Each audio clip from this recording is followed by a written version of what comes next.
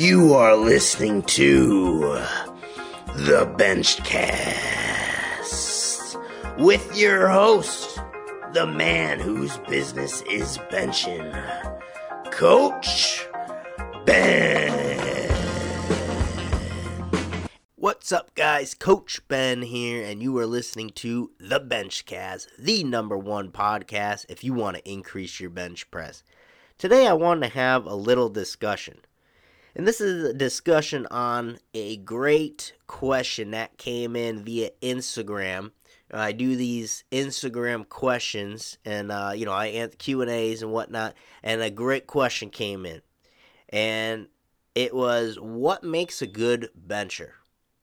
And, a lot of if you think of this deeply, there's a lot of things that could influence someone's perspective of being a good bencher, and it's probably a little bit different for everyone.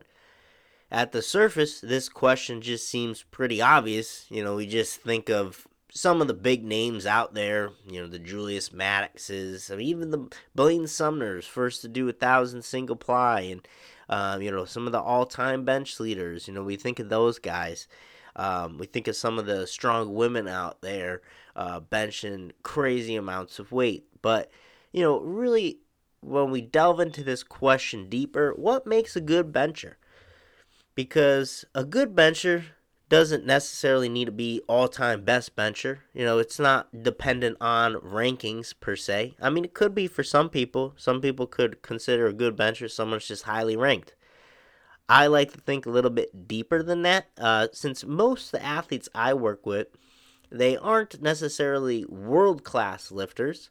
But they are, in their own right, very good, technically sound athletes. I'm working with a lot of lifters who have day jobs, have families, have other priorities in life than trying to be the best at lifting.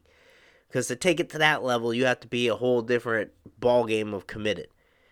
And powerlifting's awesome because we can be good athletes. We can apply ourselves in a discipline, see progress, and feel really good about it. And we don't have to be the best in the world in order to do that. And that's what gets me thinking about, what would make someone a good bencher. All right, not a great bencher, world-class bencher, just what makes someone good at benching. And it's going to be a little bit different for everyone. Like I said, let's talk about some of the things that someone might look for when considering a quote-unquote good bencher. Okay, first, I would say strength. I think that's the first thing that comes to mind for most people. This would be like looking at your rankings, seeing where someone stacks up. Strength isn't always correlated with having good technique per se. We've obviously seen some of that over the years where, I would say some of the previous all-time raw benchers looked a little better in terms of technique than what we're seeing nowadays, but you can't deny the strength level. Really impressive. All right, so if, is strength your main measure of if someone's a good bencher? I think it has to be in the discussion for sure. Definitely has to be one of the main things in the discussion, because if you're a good bencher, obviously you should be strong at it. That is the measure of our sport, is where do you stack up for strength. That's ultimately, everything is correlated to trying to get stronger. So I'd say that's a main driver if someone is a good bencher, but I wouldn't say that's everything.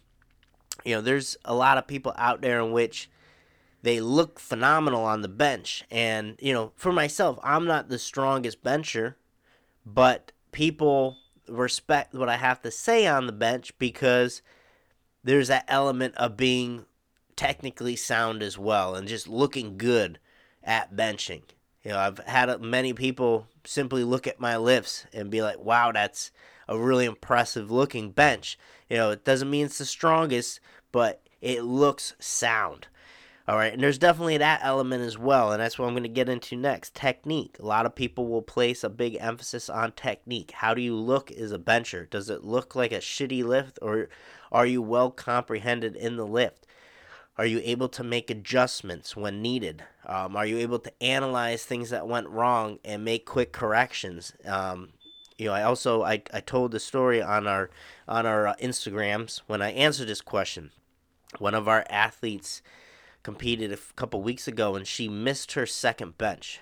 Hit the opener, missed the second, and I'd say the second really wasn't that close. She pretty much got buried with the weight.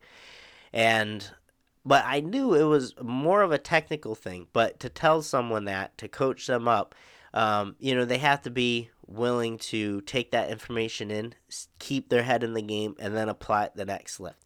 And a lot of athletes will kind of check out at that point. But she was able to turn around, smoke it on the third. We've made some cue adjustments and smoked it on the third. That to me is very impressive. That's one of the most impressive things, missing a lift and being able to come back and get it. And I've done that a few times in meets, and it's not easy. I remember first time trying to qualify to go to the Arnold. I remember the whole meet pretty much came down to my bench. The way the numbers folded out with what I got for my squat, I needed to hit this second bench minimum, and I missed the second bench. And then on the third, I had to take it again. And if I missed that bench, I was out. There was no way I was going to qualify. But I kept my head in the game. I applied different cues, came back, notched it on the third, gave myself an opportunity, actually finished that meet. Exact total I needed to go to the Arnold. One of my favorite meets of all time. So there's that element to it. Would that have someone consider a good bencher? I think so. I think there's that element there. And I would put that under resiliency, to get into another category. How is someone's strength? How does their technique look? And how resilient are they on the bench press? Are they able to make adjustments, come back stronger? Because I would say that's a good bencher. That's definitely one of the traits in which you need if you want to be good at meets. Because if you always fail at the first sign of trouble and you take yourself out of the game, then you're not really that good, right? If you always get meet with that trouble and you can't overcome it, and it's more of a technical matter, but you can't make adjustments on the fly, I would say that's not such a great, not a great push as a good bencher, So definitely that category of resiliency, I think, is a really big one. All right, so to recap real quick, what makes a good bencher? I would say definitely strength, one of the main markers.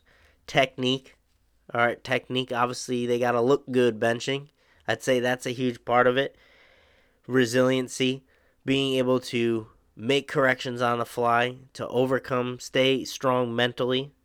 And then I would also say there's that element of consistency. All right, and by consistency, especially when it comes to competing in a meet, that's mainly where this applies. Does this athlete hit successful attempts? Because you can look good, be strong, and overcome in the gym, but when it comes to the platform, are you getting the job done? Are you consistently hitting PRs? Are you consistently winning meets? Are you consistently getting better each time? If that consistency is not there, then maybe you're not that great of a bencher. So that's definitely something we have to consider here. Consistency is something I take a lot of pride in.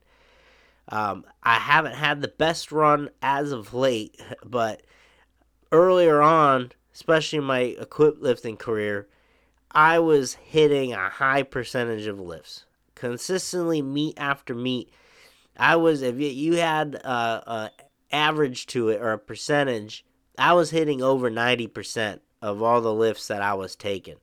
I was rarely having 2 for 3 meets. Most of them were 3 for 3 meets with PRs each time.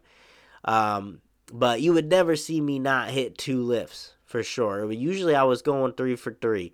And, I was taking a poll that run an average, and it was a high percentage. And with all the equipped bomb outs that we see and just mismanagements of numbers, I took a lot of pride in having that high percentage of lifts. That was something I was keeping track of what I was hitting, and having that high average was something that was really important to me. The overlook of what I've done in that period of time, being able to say that I was hitting 93% or whatever of my lifts that I took at meets, I was very proud to say that. So I would say that certainly makes someone a good bencher too. In recap, I really chose to focus on these 4 areas. Maybe you guys have something that stands out to you. I'd love to hear from you on that. Shoot me a message, Instagram, Big Benches. Let me know you listen to the podcast. Let me know what you think a good bencher is. Email me, coachben@bigbenches.com. I would love to hear from you guys on what your opinion of a good bencher is. What trait stands out to you? Again, to recap, I have 4 here that I really thought of that really determine if someone's a good bencher, and that's a good athlete. Technique, do they look sound doing what they do? Strength, obviously the major marker. Where do they stack up? Consistency, are they consistently doing better, hitting PRs? And resiliency, are they able to overcome? Are they able to come back and hit lifts? At the first sign of trouble, are they able to adjust? So these are all things that I think makes a great bencher, and I'd love to hear from you guys. So thank you for joining me in this discussion. If you enjoyed the podcast, please share with a friend. That really means a lot to me. If you can put the word out, be like, hey, awesome bench podcast, go listen to it, The Benchcast with Coach Ben. I appreciate everyone tuning in, and I will talk to y'all next time. Thanks for listening to the podcast. If you enjoyed today's episode, please give it a thumbs up and share. If you want more information on how to transform your bench press, consider checking out the Better Benching Academy on bigbenches.com. This is the ultimate resource for building your bench. Head on over to bigbenches.com to see how you can get started today.